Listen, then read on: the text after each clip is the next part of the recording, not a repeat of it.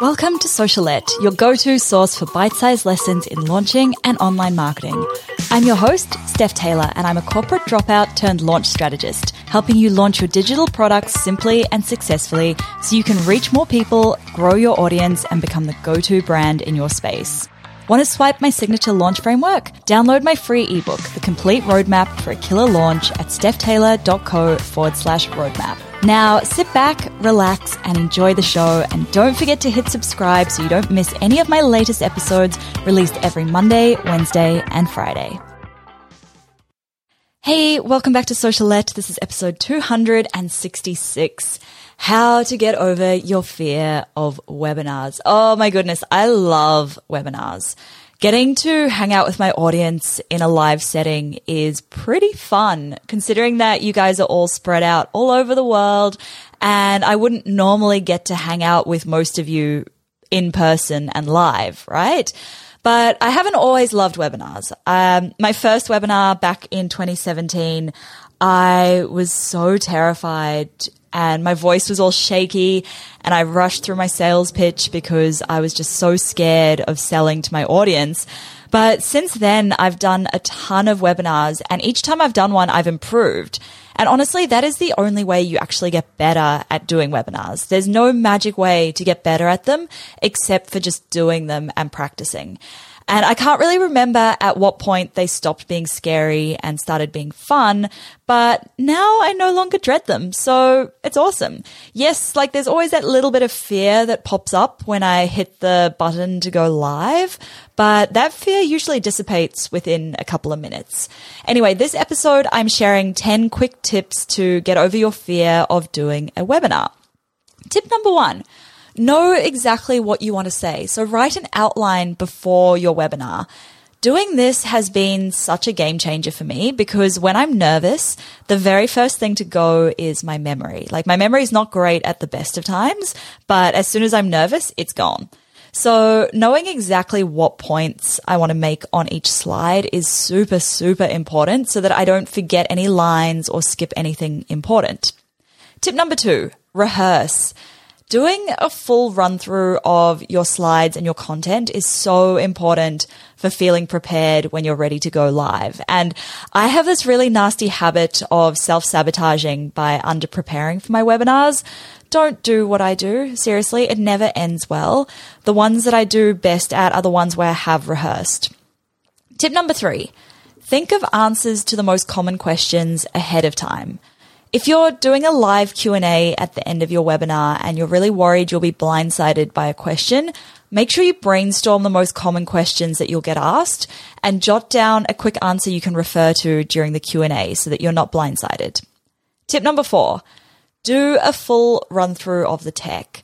Most platforms will let you set up a practice event and go live as if it were your real webinar. So make sure you do this ahead of time so that you can see how the webinar room works, how to share your screen, how to share your slides, how to unmute your mic, how to turn your video on, turn your video off. You know, all of those little things, they differ between various webinar platforms. So make sure you know how to do this before you go live. Tip number 5. Avoid the need to over-deliver. This was something I really struggled with for a long time. I felt like I had to deliver so much value to my audience, and so I would jam-pack my webinars with content, and that would leave my viewers feeling so overwhelmed.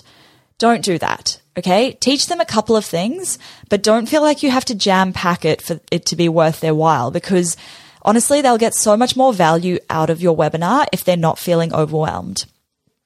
Tip number 6, if you absolutely must, you don't have to turn your camera on, okay? Now, as much as I do recommend having your camera on because, you know, seeing your face live can really help to build that trust and connection with your audience, but if you really can't bear to have your camera on, you can always run your webinar with the camera off. Tip number 7, ask a friend to man the chat box for you so that you don't get sidetracked. Your chat box is probably the most distracting thing when you're presenting. So if you can hide it while you're presenting, that is amazing. If you have to, stick a Post-it note over your screen to hide it, then do that. Because otherwise you'll see people asking questions while you're talking and you'll get sidetracked. If you've got a friend who can keep track of those questions so that you're free to just present and then you can come back to those questions and answer them all at the end, that might be the best way to approach it. Because also it's pretty much inevitable that someone's going to complain that they can't see you or hear you, right? And if it's just one person who can't see you and hear you, then your friend can message them and can tell them to refresh their page or try a different browser. If it's more than one person, then the problem might be on your end and your friend can message you and tell you to fix it. Tip number 8, keep it simple. Don't feel like your webinar has to be this elaborate presentation the first time around. Really, you don't need to overcomplicate it. Tip number 9, watch other people's webinars. If you've never done a webinar and you've never watched a webinar, I highly recommend signing up to a few online and watching how they're structured, watching how the people present them. It's a really good way to get a feel for how you'll do yours. And then lastly, tip number 10, remember that when you're selling, you're actually helping your audience.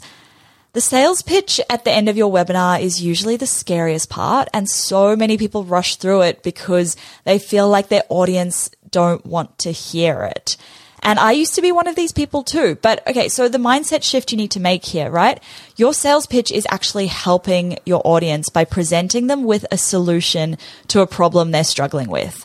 And if you really struggle with sales and sales mindset, I highly recommend going back and listening to episode 251 with Bae Bradfield, because she talks a lot about the mindset around selling. And honestly, it's one of my most valuable podcast episodes so far.